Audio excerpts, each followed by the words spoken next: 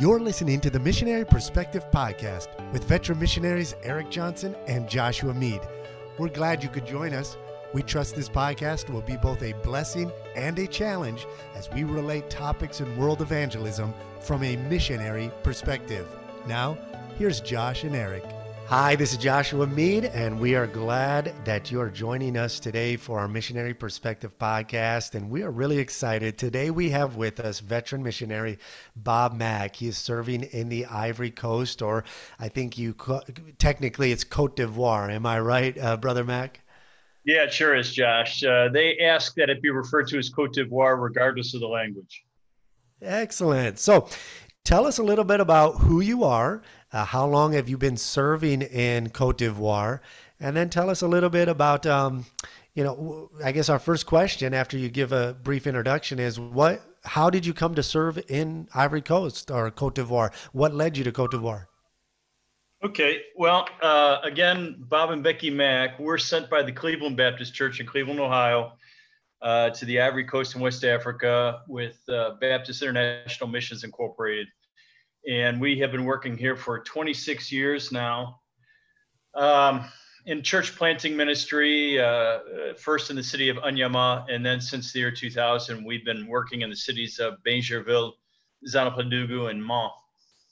How the Lord led me to the Ivory Coast. When I was in high school, I felt the Lord directing me into missions, I guess because once I accepted Christ at the beginning of my 9th grade year, I'd heard the gospel for 2 years, and I just assumed that everybody in the world had that opportunity. I thought, quite naively that the gospel is published and is announced everywhere in the world, and everyone has an opportunity to think it through and come to their decision. And as I started growing spiritually, I, of course, learned that that was not the case, and the Lord kind of used that to move me towards missions. My first couple of years in college, I was thinking maybe Latin America or South America, and possibly, Mexico or someplace like that. And the Bible college I was going to only offered Spanish, and they only took missions trips to Mexico. And so it seemed like that was all working out really well for me. But when I was finally able to go on the missions trip that particular year, they did not go to Mexico. They went to Togo, West Africa, which, of course, when I first got that news, I thought, man, this is very disruptive. I don't know why they're doing this. But I opted to go on the trip anyway, and very, very quickly upon arriving in Togo, I really sensed that, this was the area of the world that the Lord wanted me to work in. So as I wrapped up college, I knew I was coming back to sub-Saharan West Africa. And it was while I was on staff at church, at our church there in Cleveland, that through prayer and through talking with people and what have you, the Lord narrowed it down to Ivory Coast. You had told me when we came out to Ivory Coast for our missions, what did they call it? Conference, anyways, for missionaries. We came down to Ivory Coast. Yeah, the field conference. And one of the things you mentioned about when you sensed your call to God was you loved it so much coming out and just being on the mission field. Your first, I don't know if it was your internship, but you enjoyed it so much you thought, surely God can't be calling me to that. Talk a little bit about that. The Lord certainly wants us miserable in whatever it is that we're doing. So you just know it's going to kind of be that way. And when I got to the Ivory Coast, it was my first real experience outside of the United States. I mean, I'd taken a very brief trip to Mexico and I'd been to Canada, but this was my first time where I'm really getting put into a different culture somewhere else in the world. And man, I loved it. We got in on a Tuesday, and the following day, Wednesday, our college group divided up into smaller groups of 4 or 5 students. And we each went with a different missionary to their midweek service. And, I'm finding myself in this village here in Togo, and everything's happening in the Ewe language, and I don't have a clue what's going on around me as far as understanding the language is concerned, but was just loving the experience. And somewhere in that evening service, the thought came to me, hey, I can come here. I can come to sub-Saharan West Africa as a missionary. I haven't committed anywhere else. And that was immediately followed up with the thought, no, there's no way that this would be God's will for my life because I'm just loving it way too much. And so for like about a week, I'm kind of going through this bizarre mental process where I'm thinking, boy, what a shame, what a shame the Lord wouldn't have me work here. I'm just really enjoying it so much. And then finally, in my devotional time, it's like the Lord finally got through and said, Bob, sometimes you are so profoundly stupid. Perhaps the reason why you're liking it so much is because this is what I created you to do. So by the time that we came to the end of that trip, I just was very much convinced that the Lord was going to bring me back to sub-Saharan West Africa. I love that. Just amazing how God works in that ways. And sometimes we're just stubborn. We miss it.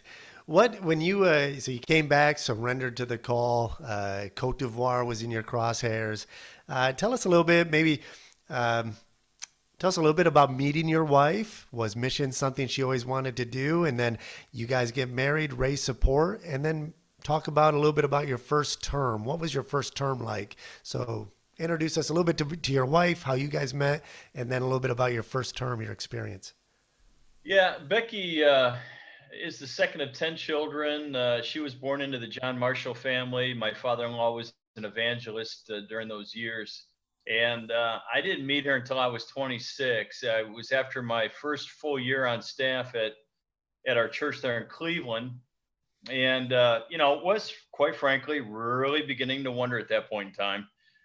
Pastor Roy Thompson, our founding pastor, was still pastoring the church, and he'd made it pretty clear to me that unless I was absolutely convinced I was supposed to stay single, I really wasn't going to get in any deputation or anything else until I had marriage taken care of. And, that can provoke a young man to getting pretty deliberate about getting himself married, which Right. didn't work for me very well at all at the church there. But after my first year of teaching, that first summer of '89, Becky's family came to our church for her brother-in-law's ordination. And so that's when we first met. It was actually in the bus garage, because at that point in time, I was out there working on another girl's car. And that girl was out in my car going to get something for us to eat. And I remember thinking, Lord, I don't know where she is in my car right now, but if you would just have my car break down wherever it is, that would be perfectly fine with me. And unfortunately, that didn't quite happen, but it did allow for Becky and I to meet. That was in July of '89. I was able to see her for a week in November of '89. I was able to travel with her family in the summer of 1990. And we got engaged in September of 1990, and we were married in May of 1991. So Becky had never sensed the Lord calling her into missions. She just knew she was open to whatever the Lord would have her do. And I was pretty direct about that. And that week in November of '89, where we were able to get together each evening for a week, we got to the end of that time, and she was going to be flying back out to Washington. And her family was going to be on the West Coast for like 6-7 months. And you have to remember, this is in the day before the internet, before cell phones. Right. The only way I could communicate with her was on a landline. And you remember with those, you don't call people on landlines, you call places hoping that those people happen to be there. And as well, you sat down with an actual pen and a piece of paper and wrote a letter and then took it to the post office. So communicating back in those days required a great deal more effort. We got down to the end of that week, and I said, Beck, I'm going to tell you, I've really loved this week. I've really enjoyed this time with you. I'd love to continue to communicate with you, but you got to know, I'm 26, and I don't date for kicks anymore, and I'm going to West Africa.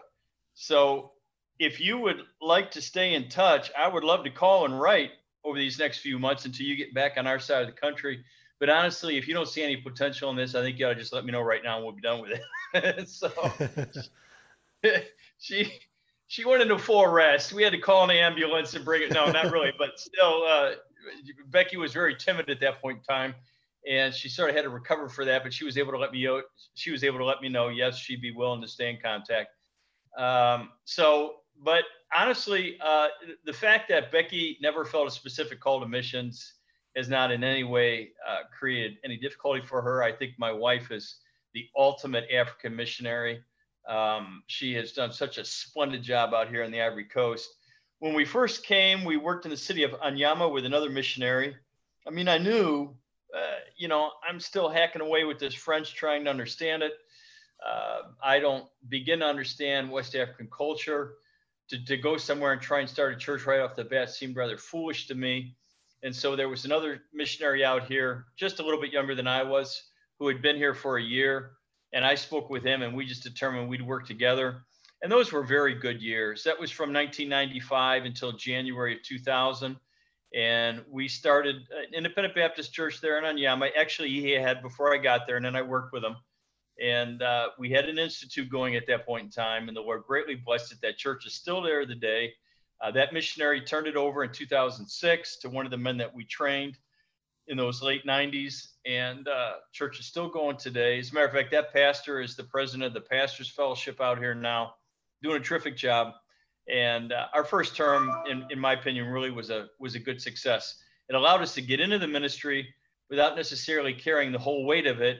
And as such, we were able to improve our language skills and develop our cultural understanding. That's excellent. That's so important, those first years of training. And, oh, wait a second. It says we're running out of time. We've removed. Okay. I just saw a sign that said it up to minutes. Yeah, so it's giving us more minutes. That's weird. I didn't know you do that. All right, I'm going to edit that part out. But anyways, all right, so we'll continue here. So you spent that really kind of a little over a first full term working with another missionary and getting a church started. So you launch out on your own. And was that your next step? Did you launch out on your own? Did you have a team, that you worked with together, or was it just you and your family going to a location and getting a church started? Tell us a little bit about those early days of how you made a decision to start a church where you're currently at now, and then what were some of those early days like in getting the church started?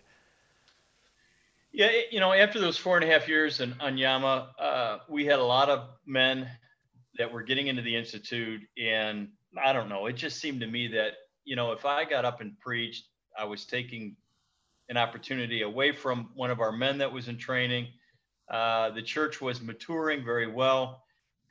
It just seemed as though it really no longer needed two missionaries working there. And again, we had been able to develop in language and in culture. And so we just felt the time had come to move on. And so we did. We went, just our family, to the city of Bingerville. Really, specifically at that point in time, the other families that were out here had already chosen places to go. And so we really weren't able to team up with any other family, as it were. But we came to Bingerville, and we moved into our home in January of 2000. For 6 months, I worked on getting authorization for the church to meet in our home. I put together some of the other things that we were going to need, signs indicating our home and what have you. And then we opened the church in June of 2000, and, just began to let it grow and develop. We were in that house for the first 2 years of the church, and then we were able to get it onto its own land and go from there. But we've had some people that have come and interned with us along the way, because we've been in Bingerville now for 21 years. And so we've been able to help others as they've gotten started in their ministries out here. But I would have thought that we'd turn the Bingerville church over quite a long time ago, but the Lord has made it clear, especially in these latter years, that he really wants to use this church kind of as a model. And as well, the Bible Institute is now based out of this church, and it's helpful that I would have a hand in both while we're integrating those two ministries together. So that's kind of how we got where we are now. And that's something I want to get into a little bit later and get a deeper look into kind of that pattern of church planting that you guys are using in your approach to ministry there. But when you got there in those first years of planting planting your church, getting the gospel out, what were some of the ways? I like to look at I love different cultures and different insights. One of the challenges many missionaries face when sharing the gospel is trying to figure out how the people perceive what you're communicating, because your definition can be completely different than what their definition of a word is. So what was some of, in those early days as you're learning the culture, how did Ivorians view church in general when you began planning your church? Is it different region from region, or are there different views with different ethnicities? And then how did they specifically view the Baptist church? And then I guess a very more detailed question would be what surprised Devorians most about attending a service or two of your church? So kind of what's the broad view of Christianity, Christian terms that the Devorians had? And then what did they view the Baptist church and then your church specifically? What surprised them when they would attend your church? Well, Bingerville is just east of Abidjan. And so it's always been in the Abidjan district, and with the huge expansion that has been taking place here in the Abidjan area, Abidjan has essentially swallowed up Bingerville. So we're in that area. It's the main hub of the country. It's certainly the most modern area of the country. And so to a large degree, the people that we were trying to witness to had some type of concept of church. But most of their experiences had either been in a Catholic church or in a charismatic church. So as we opened our church and we began holding church service and people began coming, the thing that I absolutely heard the most was, and this will kind of make you laugh, but the thing I would hear the most is, wow, you guys really use your Bible here. Like that. Wow, what a novel idea. We're actually going to open this thing and see what it says. They were just either so accustomed to ritualistic Catholicism or experiential charismatic movement, right, that in spite of any church experience they may have had somewhere along the way, it did not include actually getting into the scriptures and understanding what they were saying. And I think really that has become the trademark. I think when our people talk to other people in the town about our church, that's generally what they'll say more than anything else. Hey, if you come to our church, you really will begin to understand what the Bible says. And so that's kind of how it was. So in your early days of church planning, what was your primary efforts put into to get the church launched? Obviously, discipleship, evangelism, we give those answers when we're raising support to churches on deputation. When they ask you, what are you going to do? Well, we're going to church plant, we're going to disciple, we're going to evangelize. That's a given. But a lot of times when a missionary gets to the field, he has no ideas really what that's going to look like as it's being fleshed out. So in your early days of the church plant, what did that look like? Your discipleship, your evangelism, was it similar to what we might do in the States? Were there things you did differently than what you were expecting to do? And then let's get into, after you talk a little bit about that, I want to get into how your outreach began to grow and expand with various methods and ministries. But let's just start with that. Your first early days, what was most of your effort and energy put into getting the church started? Well, in the beginning, it's pretty simple. Especially with us, we were meeting in our home. Our house, we've moved since then, but the house we were in at that point in time was on 2 levels. And the downstairs level had a large room with its own entrance out of the property, out onto the road. And so it was perfect. We could just open up those doors. The folks would come into that room. We'd do the church service there. When we were done, they could leave. And, it didn't leave us with the feeling that we had these people invading our home every time. It worked exceptionally well. But it's right there at the house. You're not developing any church ministries. Essentially at the beginning, you're just establishing your church services. And we just started, with the typical Sunday morning, Sunday night, Wednesday night services.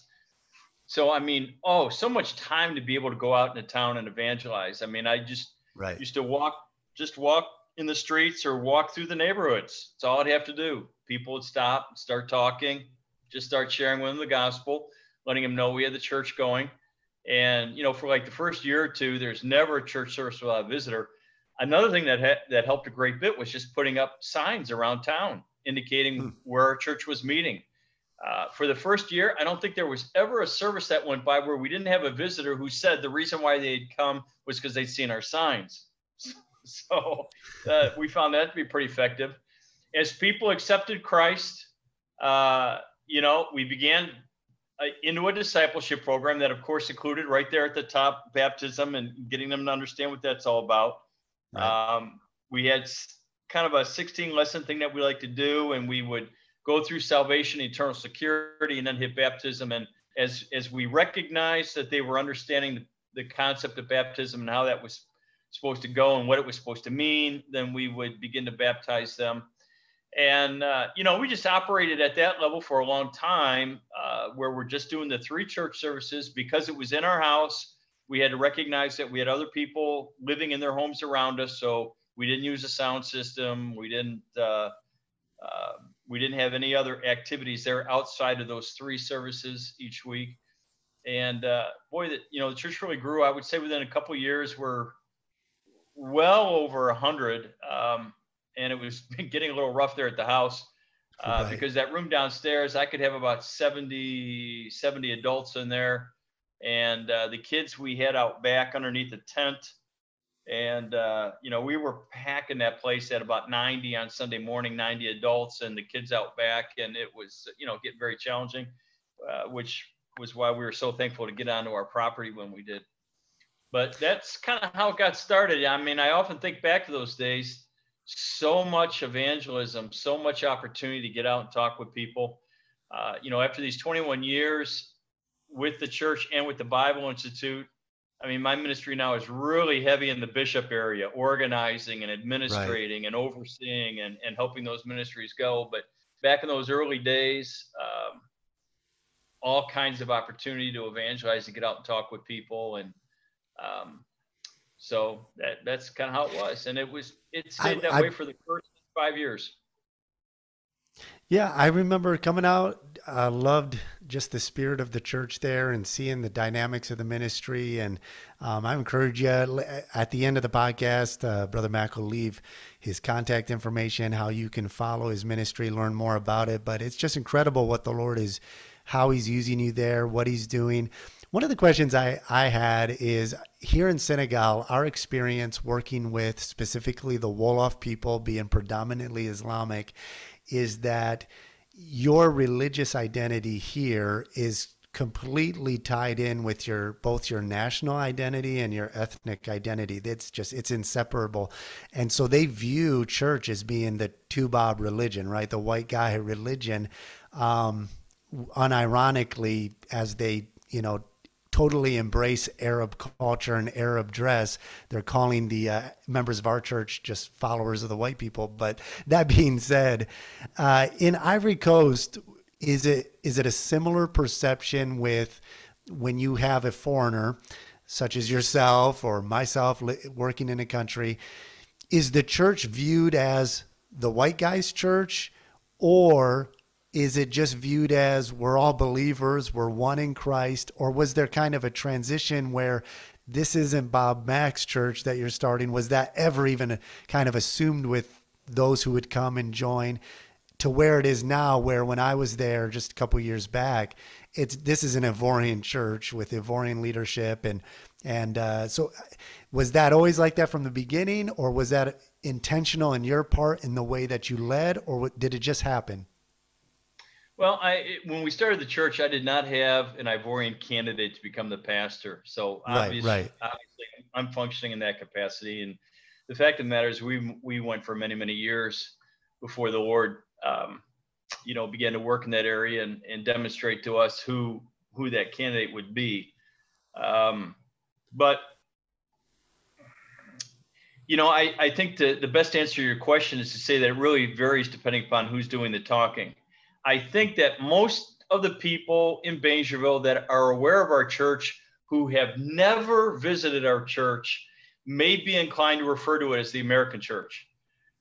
And that would not necessarily be with any derision as much as just distinction. Sure. There's a Korean Presbyterian church that's in our town. And so, the folks who refer to that, well, that's at that Korean church over there. Because I've started the church and I'm known in the town, they'll say, well, they may say, well, that's the American church. But honestly, as best as I'm able to tell, there really isn't anything negative about that. It's just a means that they've adopted for distinguishing our church from any other one. Right. And that was really, the crux of the question, because here, obviously we went for many years with just, our leadership with no prospect at all of a national leader until the Lord led a young man who's now the lead pastor of the church here.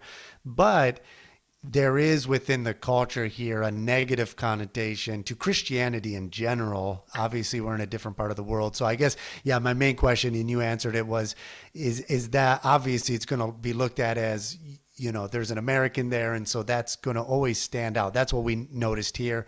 Anytime there's a foreigner involved, that's going to stand out like a sore thumb.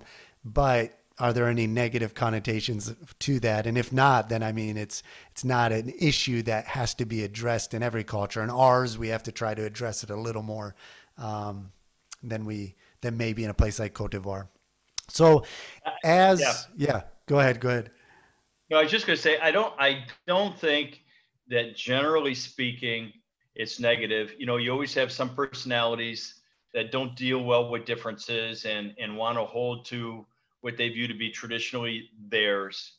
But generally speaking, here in the Abidjan area of Ivory Coast, I honestly don't believe that my nationality and the fact that I've come here as a foreigner and started this work, I don't think that is generally viewed negatively.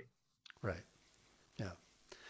So as your church is expanding, it's growing. Obviously, you outgrew your downstairs at your house. So you branch out, purchase property. You have a nice a building where your institute is held, the church meets, and that's in development. So as your ministry grew, what are some other tools and resources that you began to implement to outreach a little bit further and expand the reach of your church?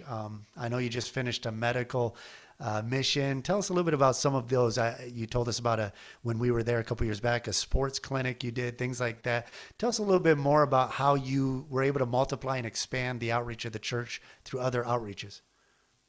Well, after about a year, I'm looking at the people that are coming, and it's apparent to me that at that point in time, we're only successfully reaching a certain segment of society. Everyone that's coming to my church, they're Ivorian. They have some type of, let's just say in a very general sense, some type of very general Christian background or something like that, or maybe not. But they're not particularly steeped in animism. I mean, the animist effects, as you know, Josh, in Africa are invaded at varying levels in different people's lives. It's always there in some form or another. But the people we were reaching were not really steeped in that. They were not actively practicing that. So, and I held a meeting with the men one day. I said, we just need to figure out what we're going to do because we're not successfully reaching many different segments of our population here in Bingerville. So let's think about the Muslims. How are we going to reach the Muslims in our town? Let's think about the fact that Bingerville is a big school town, and we have 6, 7, 8,000 junior high and high school students that come from the interior of the country every year and who stay in dorms in order to go to schools in this town.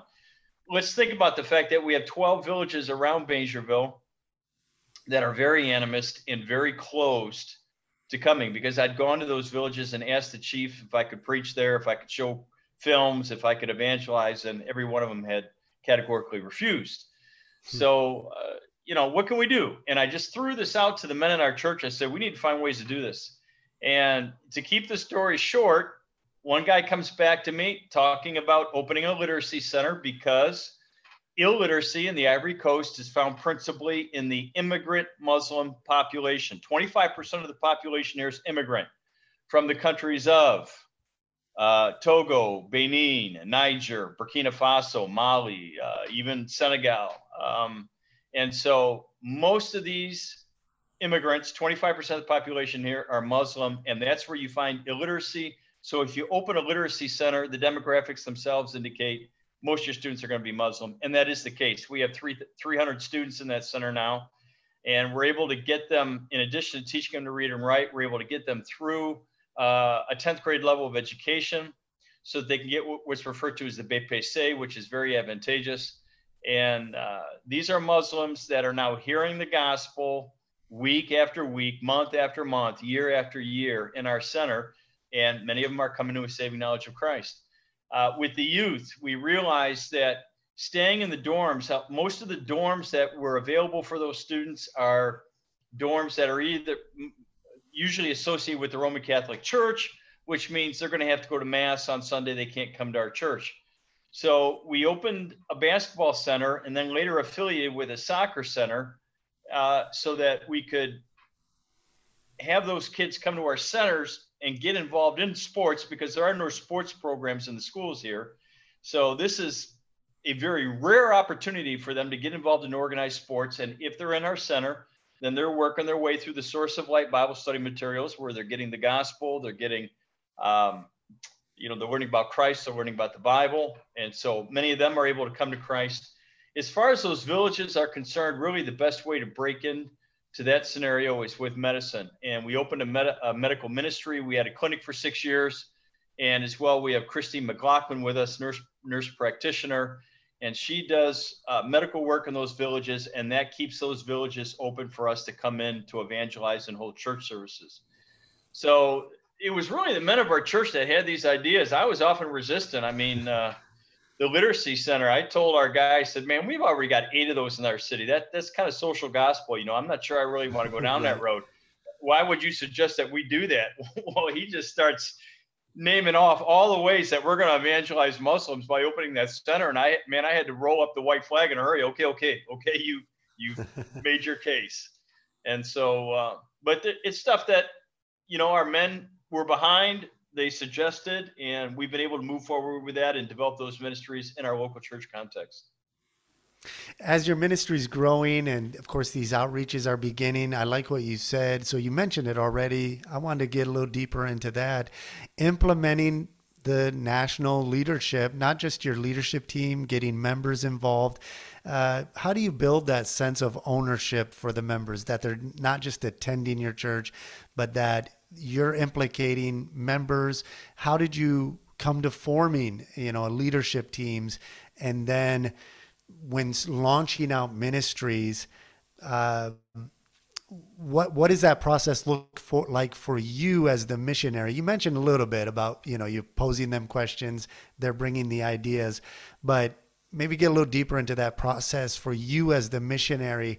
How do you balance being the overseer of these ministries, but knowing that you have to have the national leadership taking ownership of these ministries? Kind of what's the thought process for you as a missionary when you want to get an outreach going? You just, like I said, you already mentioned a little bit, but maybe get a little deeper into that for a young guy who's wants to get his national workers that's working with them, pastors and others involved.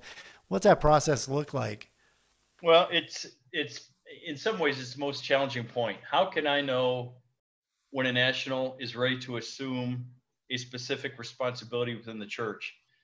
Honestly, of probably all the people in the church, I would be the least capable of discerning that, because I'm not Ivorian. I didn't grow up here.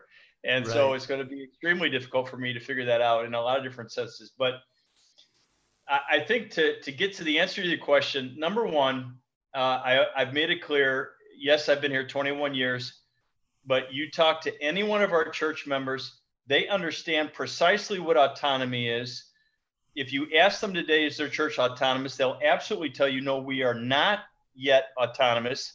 If you ask them, what has to happen before you can be? They'll tell you, as far as our ministries and our finances are concerned, we are autonomous, but we are still waiting until we have a trained man to assume the pastorship of the church.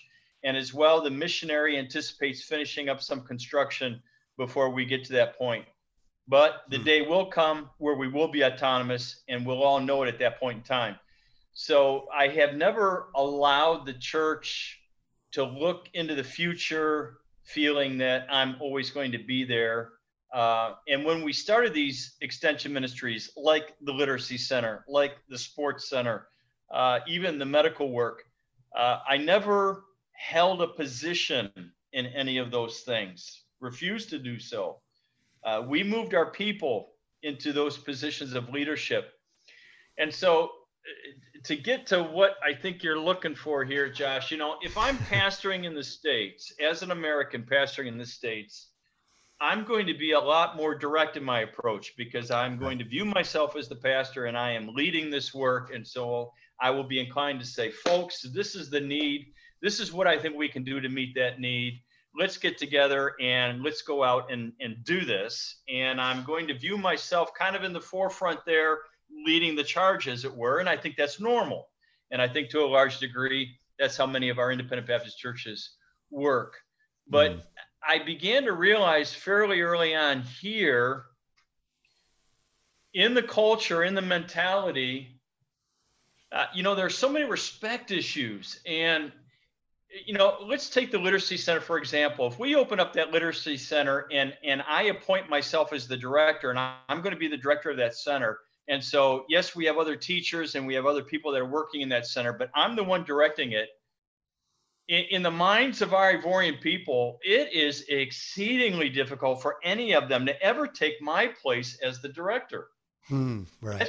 That's just, it's going to be tough. And if I'm not there as the director, say I'm home on furlough, then the thing is just really not going to work well at all. Right. So when we opened that Literacy Center, they wanted me to be the director. I told them I will not be the director. I will not hold any position in this Literacy Center. And we filled out the teachers and we determined who the director and the assistant director were. And we set all that up and we launched it.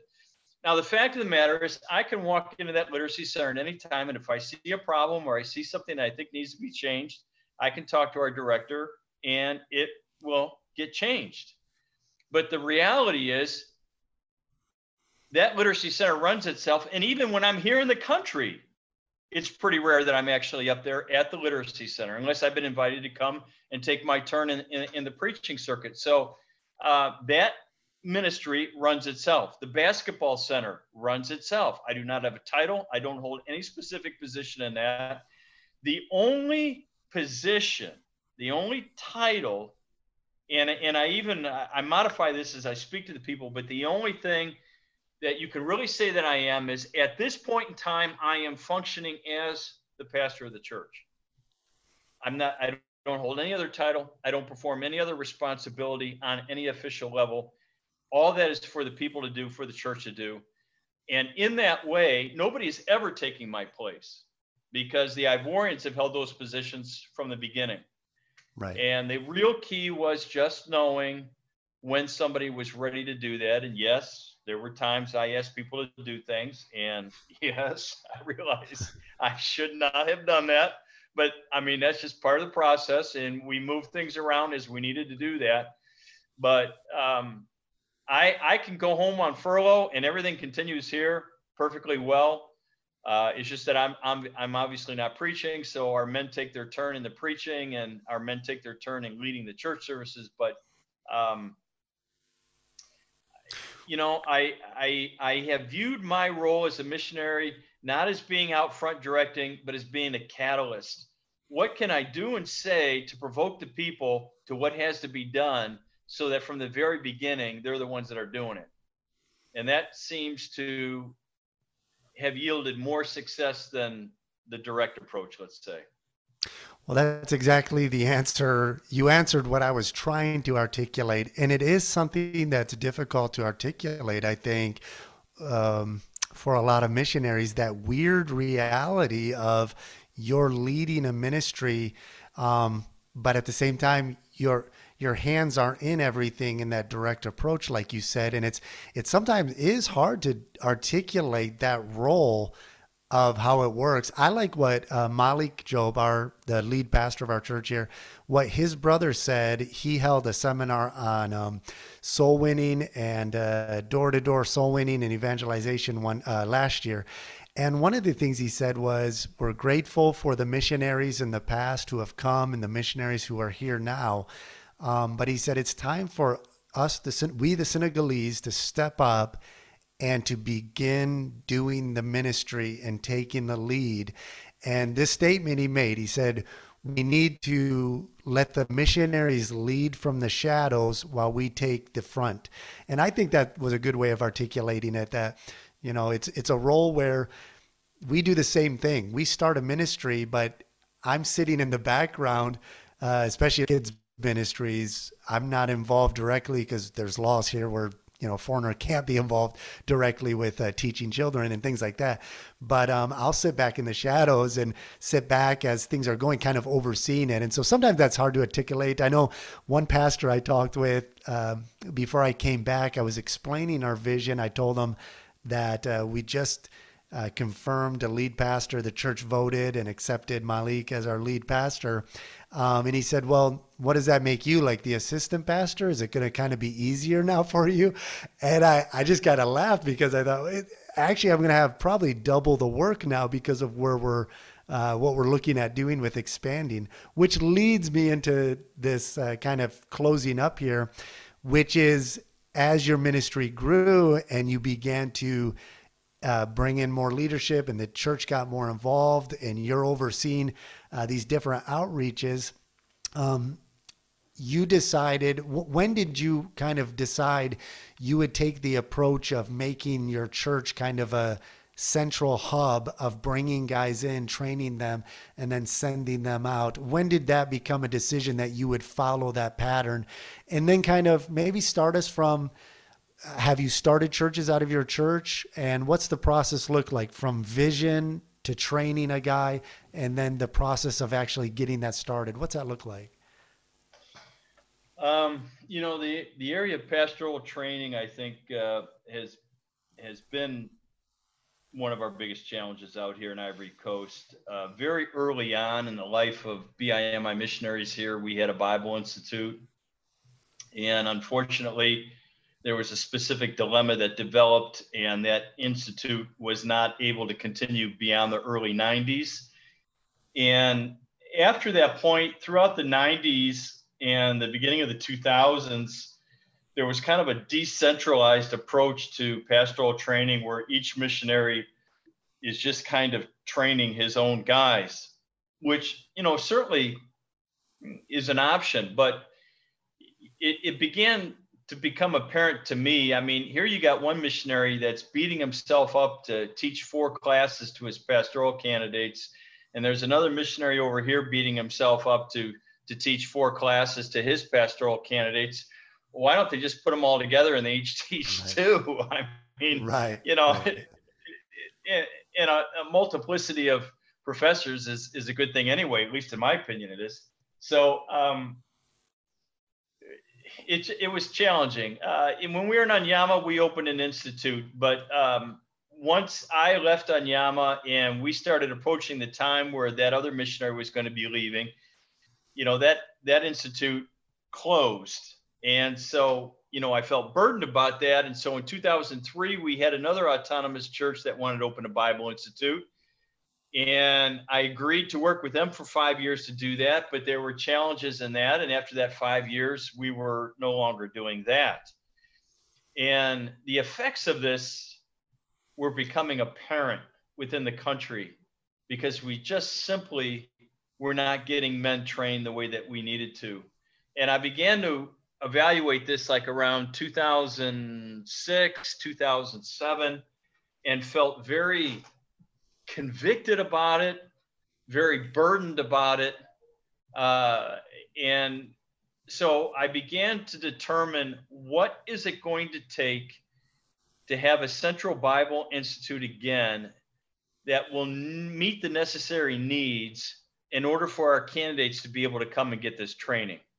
And I knew we were going to have dormitories. I knew that we were going to have computer access for them and libraries and what have you. And so we started putting the plan in place to have the building that was going to be necessary to bring these things together that were going to be necessary. And it took about 8 years to get to where I thought we were ready. But we started in December of 2016 with our first class and began to go from there. And as all this is evolving, again, I'm starting to see more the role that the Lord had in mind for the Bingerville church in the midst of all that. Now, we were starting other churches in the meantime. I mean, I came with that typical, I'm not critical, but just sort of that typical thing. I got to start this church and I got to have it done in 5 years. I mean, I got to have a guy trained and I got to have him taking it over. And, you can push that all you want to, but if the Lord hadn't given you the elements yet, it's not going to happen. And if you make it happen, then it's going to be a disaster. So you have to go with what the Lord's given you. And, I can just remember thinking, man, I'm really failing here. For one reason or another, I can't get this Bingerville church where it needs to be. And then in 2008, when the Bingerville church was 8 years old, we just went to preach a funeral up north in a village where the father of one of our Bingerville church members had passed away. And before that was over, we have 60 converts. The chief has given us a piece of land and is begging us to open a church there. And the man whose father had passed away, that member of our church, had already had 3 years of Bible Institute. He was 10 years older than I was, a mature guy, ready to go. He stepped right into that, and boom, there's a church. It's like the Lord said, Bob, it's not up to you. It's up to me. If I want to open a church, I'll open one. And you'll be nothing more than a spectator to that. And the Lord did it again in 2015. The Bingerville church was able to open up a second church after the Zanapledougou church out in the city of Mach. And that as well is doing very well. And so the Bingerville church itself has started 2 new churches. They have an active missions program. They're supporting 8 different missionaries on a monthly basis.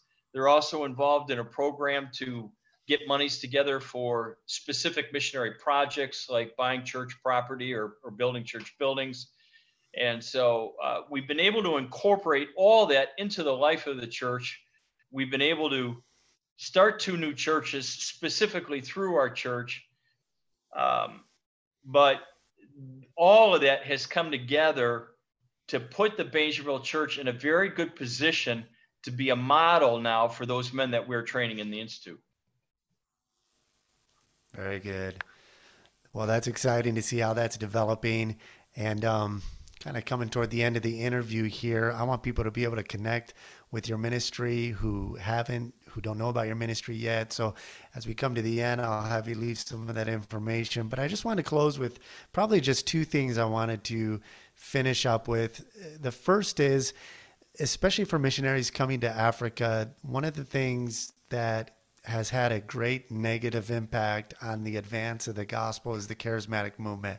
I saw that visibly when I was in that short visit I made to Cote d'Ivoire, just seeing even some of the churches and their impact. It's beginning to make inroads here in Senegal little by little. Usually from what I've observed is that the charismatic movement waits until the Baptists go to the hard place and get a good, gets a work started. Then they come in and follow up and bring all their nonsense in. And so can you talk a little bit about some of what you've observed of the negative impact of the charismatic movement in Africa in general, Cote d'Ivoire maybe specifically? And then the reason I'm bringing it up is, what can a missionary do and even the national pastor do to try to combat that negative influence within his community and in his own church? We deal with it even in our church with people being influenced by guys online and different things like that. Well, it's a great question. When I was starting the church in Bingerville, as I mentioned, we started it in our home. The city hall asked me to go around all my neighbors and make sure that this would not create a problem for them. And I understood that because you have so many Pentecostal and charismatic churches in this country, and pardon the expression, they just absolutely go hog wild. They'll hook up these huge sound systems. They'll go all night long, literally all night long to 6 o'clock in the morning. They'll absolutely drive people crazy. And so when you start saying, I want to start a church in the house, you can recognize that might get you a whole lot of opposition very, very quickly. And so I went around all my neighbors to explain that I wanted to open this church, but our church will have no sound system. There's just not going to be anything about it that's going to be a problem for you. And we're certainly not going to do any all-night services. But as I was talking to one of my neighbors, I explained that to him. Now, this is a very well-educated man. He has a PhD in education from the University of Laval in Quebec. He's worked for the Ministry of Education for a number of years. He was about 50 years old at this point in time, still in his career. And I talked to him, told him what we wanted to do, and he said, well, it sounds, if your church is the way that you're describing it, I don't think I'll have any problem with it. I said, okay, that's great. And I went from there to ask him about his religious background. He said he'd been Catholic. His family was Catholic when he was first born, but that he hadn't been in the Catholic Church since the day he got married. He felt like Catholic Church was empty, nothing to it. I said, well, have you ever visited any other church? And he said, yeah, he had a colleague that went to the Foursquare Gospel Church, and he visited there a couple times. And I laughed. I said, wow, I mean, you've hit the two extremes. You've got the dead, Catholic mass on this end, and, Foursquare Gospel in the charismatic spectrum, that's about as extreme as you get. I said, what'd you think of that? Now, this was his answer. This is a man who has not accepted Christ, an educated man. And he said to me, the charismatic movement is nothing more than West African animism using Christian terms. Right. Now that is, on the spiritual plane, that's a nuclear bomb. Yeah. Really, it is. Yeah. And, it took me a long time to digest that and to really understand what he was trying to say. But the fact of the matter is, a practicing animist who for one reason or another may feel like he no longer wants to practice animism is going to feel remarkably comfortable in the charismatic church and is going to feel very much like he's been doing the right things. He just has not been doing them for the right person. I see. Yeah. And this is devastating. This is devastating. So, as we start our church, we are huge on declaring with our people that we do nothing that is not substantiated and commanded in the scriptures. So everything that we're doing as a church, we're constantly going back and saying, why are we doing this? Okay, this is why we're doing this. And we open up the scriptures and we show from the scriptures why we are doing it. Why are we not doing this? We are not doing this. We open up the scriptures, we take them. These are the reasons from the scriptures why we are not doing this. The charismatic movement, of course, the guys that are leaders in the charismatic movement, yes, they write books because, frankly, charismatic leaders are about nothing more than earning money. And if you don't agree with that, I'm sorry, go to 2 Peter 2. Go to 2 Timothy chapter 4, because that's precisely what Peter and Paul are saying. These guys are in it for the money. They don't live the life. They don't maintain any conviction in their own life. They are simply carrying out a type of religious whatever in order to have money and to have power. And so that's very much the case here in the Ivory Coast. So we hit very hard on the authority of the scriptures. We hit very hard on false doctrine and false teachers. And to bring this to a conclusion, to give an example of where this can get so destructive, every charismatic church here in the Ivory Coast, I feel pretty comfortable saying I'd be shocked, quite frankly, if there was a charismatic church that did not practice this. They like to practice what they refer to as deliverance. And of course, from the scriptures, we think deliverance is a great word. We were delivered from the bondage of sin at the moment that we accepted Jesus Christ as our Savior. But the deliverance ministry with the ministries, with the churches, the charismatic churches here in the Ivory Coast, says that a specific sin can be imposed upon a Christian, and that he will continue in that sin regardless of his will, because a demon or whatever is imposing that sin upon him. Ergo, he is in need of a quote unquote deliverance, which means the leader or the pastor or whoever that church is going to have to do some whacked out spectacular thing that delivers that individual from that particular sin. And now all of a sudden he doesn't feel like he has to do it anymore, and he can go on with life without doing that sin. And this is practiced so widely that I get asked this all the time. You guys have deliverance ministry, or when do you have your deliverance service, or how do y'all handle deliverance, And my answer to that is Jesus Christ's death and his shed blood on the cross was sufficient to liberate anyone who comes to him in faith from the bondage of sin. If indeed a person is genuinely born again and he finds himself in a habit of sin, it is because, as James says, he has given himself over to his own lust. He has fed his sinful nature, and that is why he now feels powerless to get out of it. The answer is not some whacked out deliverance service. It is simply recognizing that sin, confessing it, and now feeding the Spirit, feeding the divine nature, as Peter refers to it, and allowing that to grow. And if necessary, get some brothers and sisters in Christ to hold me accountable so that I can get out of this. But I'm telling you, that deliverance is so destructive to good theology concerning Christ, good theology concerning salvation, good understanding as to how the Christian life is to be conducted. And it's brutal. It's terrible. And the charismatic movement is responsible. I'm telling you, by the time everything is said and done, it will have been responsible for sending more people to hell than maybe any other. I don't know. Perhaps only the Roman Catholic Church excluded. Yeah.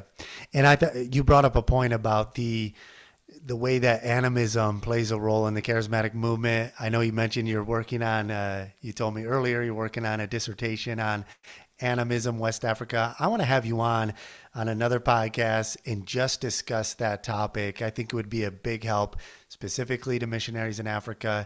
And so we'll dig deeper into that maybe in a future podcast, have you on to discuss that again. But we had the same issue dealing with a lady in our church here. She had a cataract. It was that simple, but she came from a charismatic background, and Pastor Malik and I sat her down. We said, look, money was just sent by somebody randomly, specifically for her as a gift.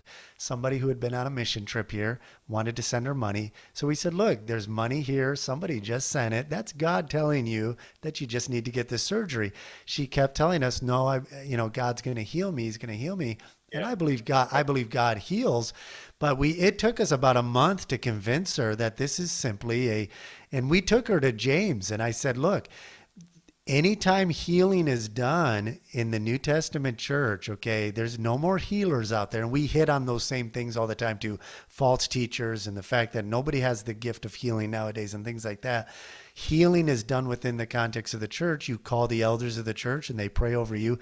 And I told her one of the reasons why that James instructs that is because the pastors can try to discern if there's sin in your life that maybe is, rooting in this, and you need to confess sin because you're already, yes, like you said, you're delivered in Jesus, and you don't need some wacky type of, show to put on. She finally was convinced that, yes, this is simply a minor surgery. She was going to get it. But then she called her former pastor in the Capitol, who's charismatic. She came to church the next Sunday, and she said, I believe that God has already healed me. I talked to my former pastor, and she's not a member of our church, by the way, because she just attends regularly, but hasn't fully come to embrace, our doctrine and everything. But she loves the Bible's being taught at our church. So that's what draws her. But she said, talk to my former pastor, and he told me I just have to believe that I'm already healed. And as soon as she said that, I saw Pastor Malik just put his head down. He's like, oh, man, these people, you're not already healed. I see the cataract in your eye. Let's get this done. But anyways, there, man. Exactly. So it is detrimental. So I want to have, maybe we'll discuss that on our podcast. Well, as we close out here, I really appreciate your time and you taking the time.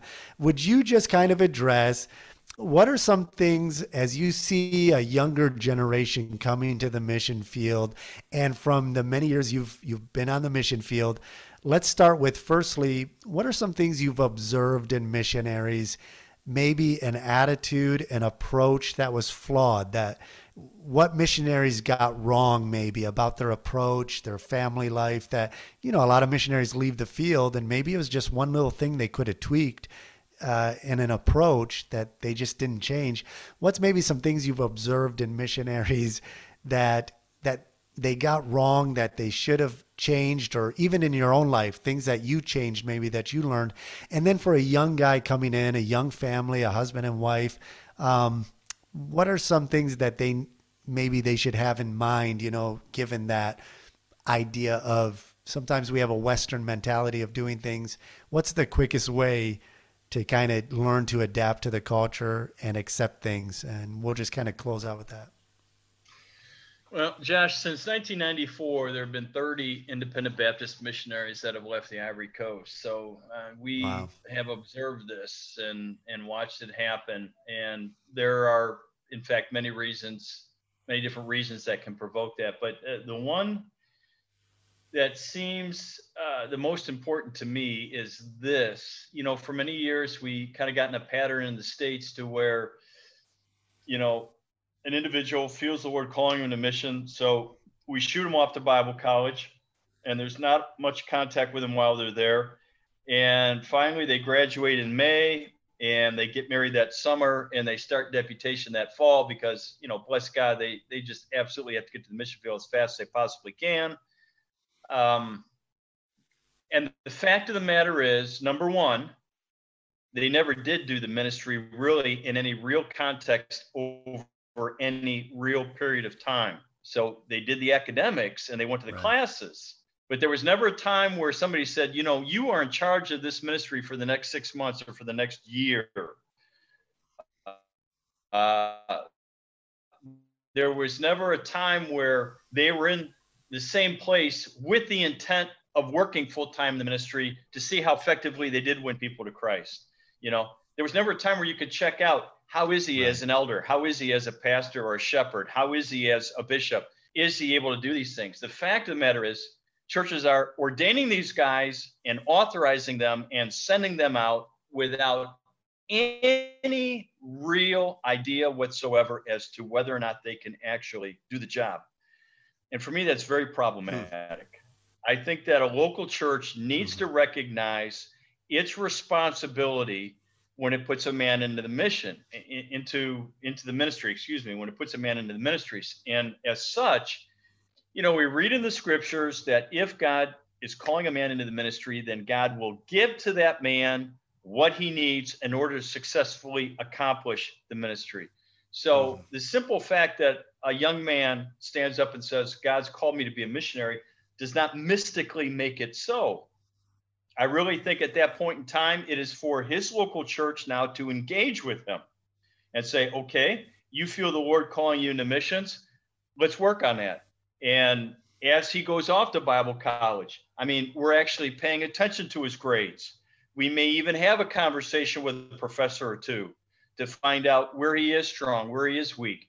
As he is considering life mates, who's going to be his wife, his local pastor, his local church is helping him in that decision because it recognizes its responsibility to confirm that, yes, God has in fact called this young man into the ministry.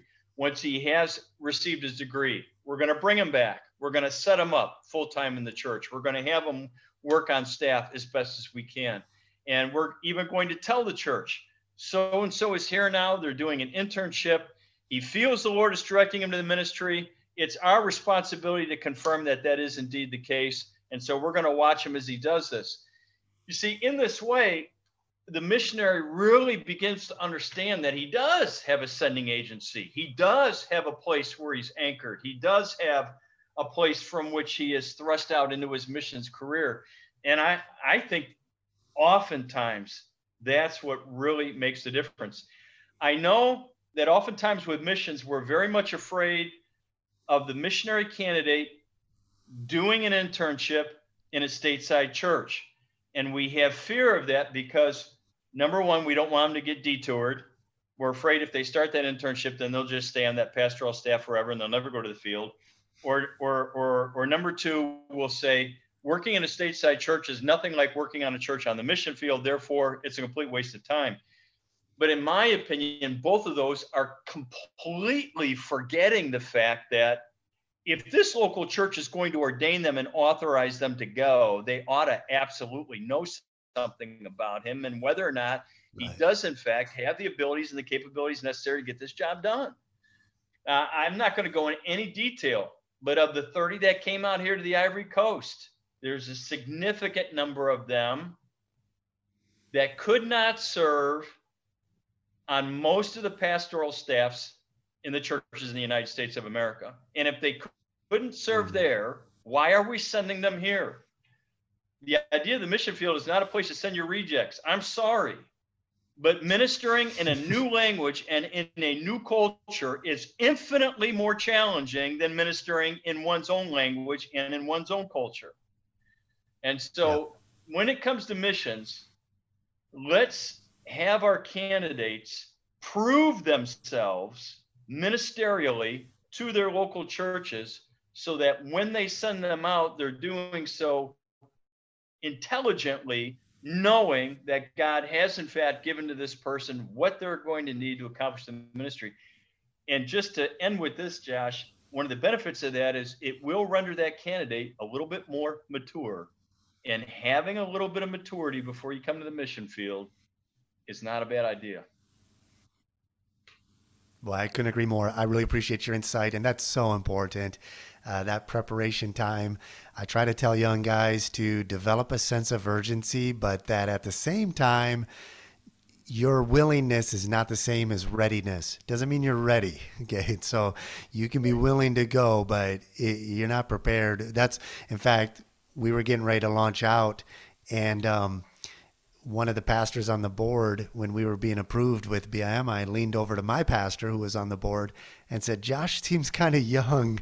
Does he have any practical experience? And so, so I get that. I mean, there's another mission agency that's here in this, in our city. There's only one other mission agency, and they actually, it's a pretty grueling process. They're not independent Baptists, but it's a grueling process. And what I've noticed is on average, their missionaries who actually make it to the field are already in their 30s and have a couple kids and have had to serve at least 5 years on a staff in the States. And so I love that as independent Baptists, we do have a little more freedom to follow what God is calling us to do and not as much bureaucratic red tape to get through in what we feel Agreed. God is leading with what God is leading us.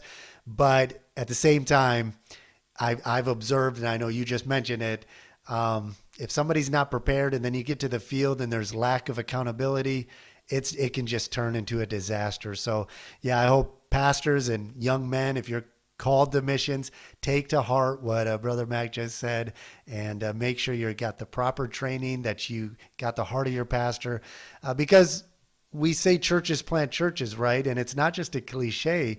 You're sending a young man, a young family to start a church. The missionary is not the church planter. The church is cultivating this family to go and reproduce what you are. So you're, as a church, this family starting a church abroad, they're representative of you. And I think the sending agency gives just as much accountability possibly as the missionary in his work, as much as they'll, as the Apostle Paul said, it's fruit to your account at the same time for the blessings. Definitely, yeah, lots of preparation. So I appreciate your insight. I appreciate you taking the time.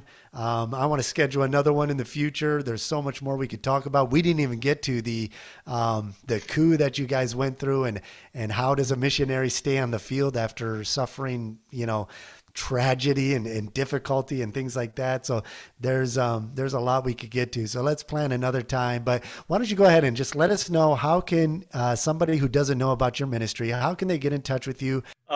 Well, I'm on my church website, clevelandbaptist.org, and obviously my mission board's website, bimi.org. And as well, we're developing a website right now, ivorycoastministries.com. So somebody could go to any of those websites and get all the information that they would need on our families. My email is rcmach, M-A-C-H, RCI at gmail.com. Again, that's RCMACH, RCI at gmail. They can reach me that way. Stateside, we have a Vonage number 216-544-0290, and we pick up out here on the Ivory Coast. It goes through the internet. So those are ways that people can contact us, or they can check out what's happening ministerially with us. Excellent. Well, listener, I hope you'll get in touch, pray for the Mach's ministry, and look them up, get in contact with them, let them know how his interview today has been an encouragement to you. And we appreciate, Brother Mach, so much your time.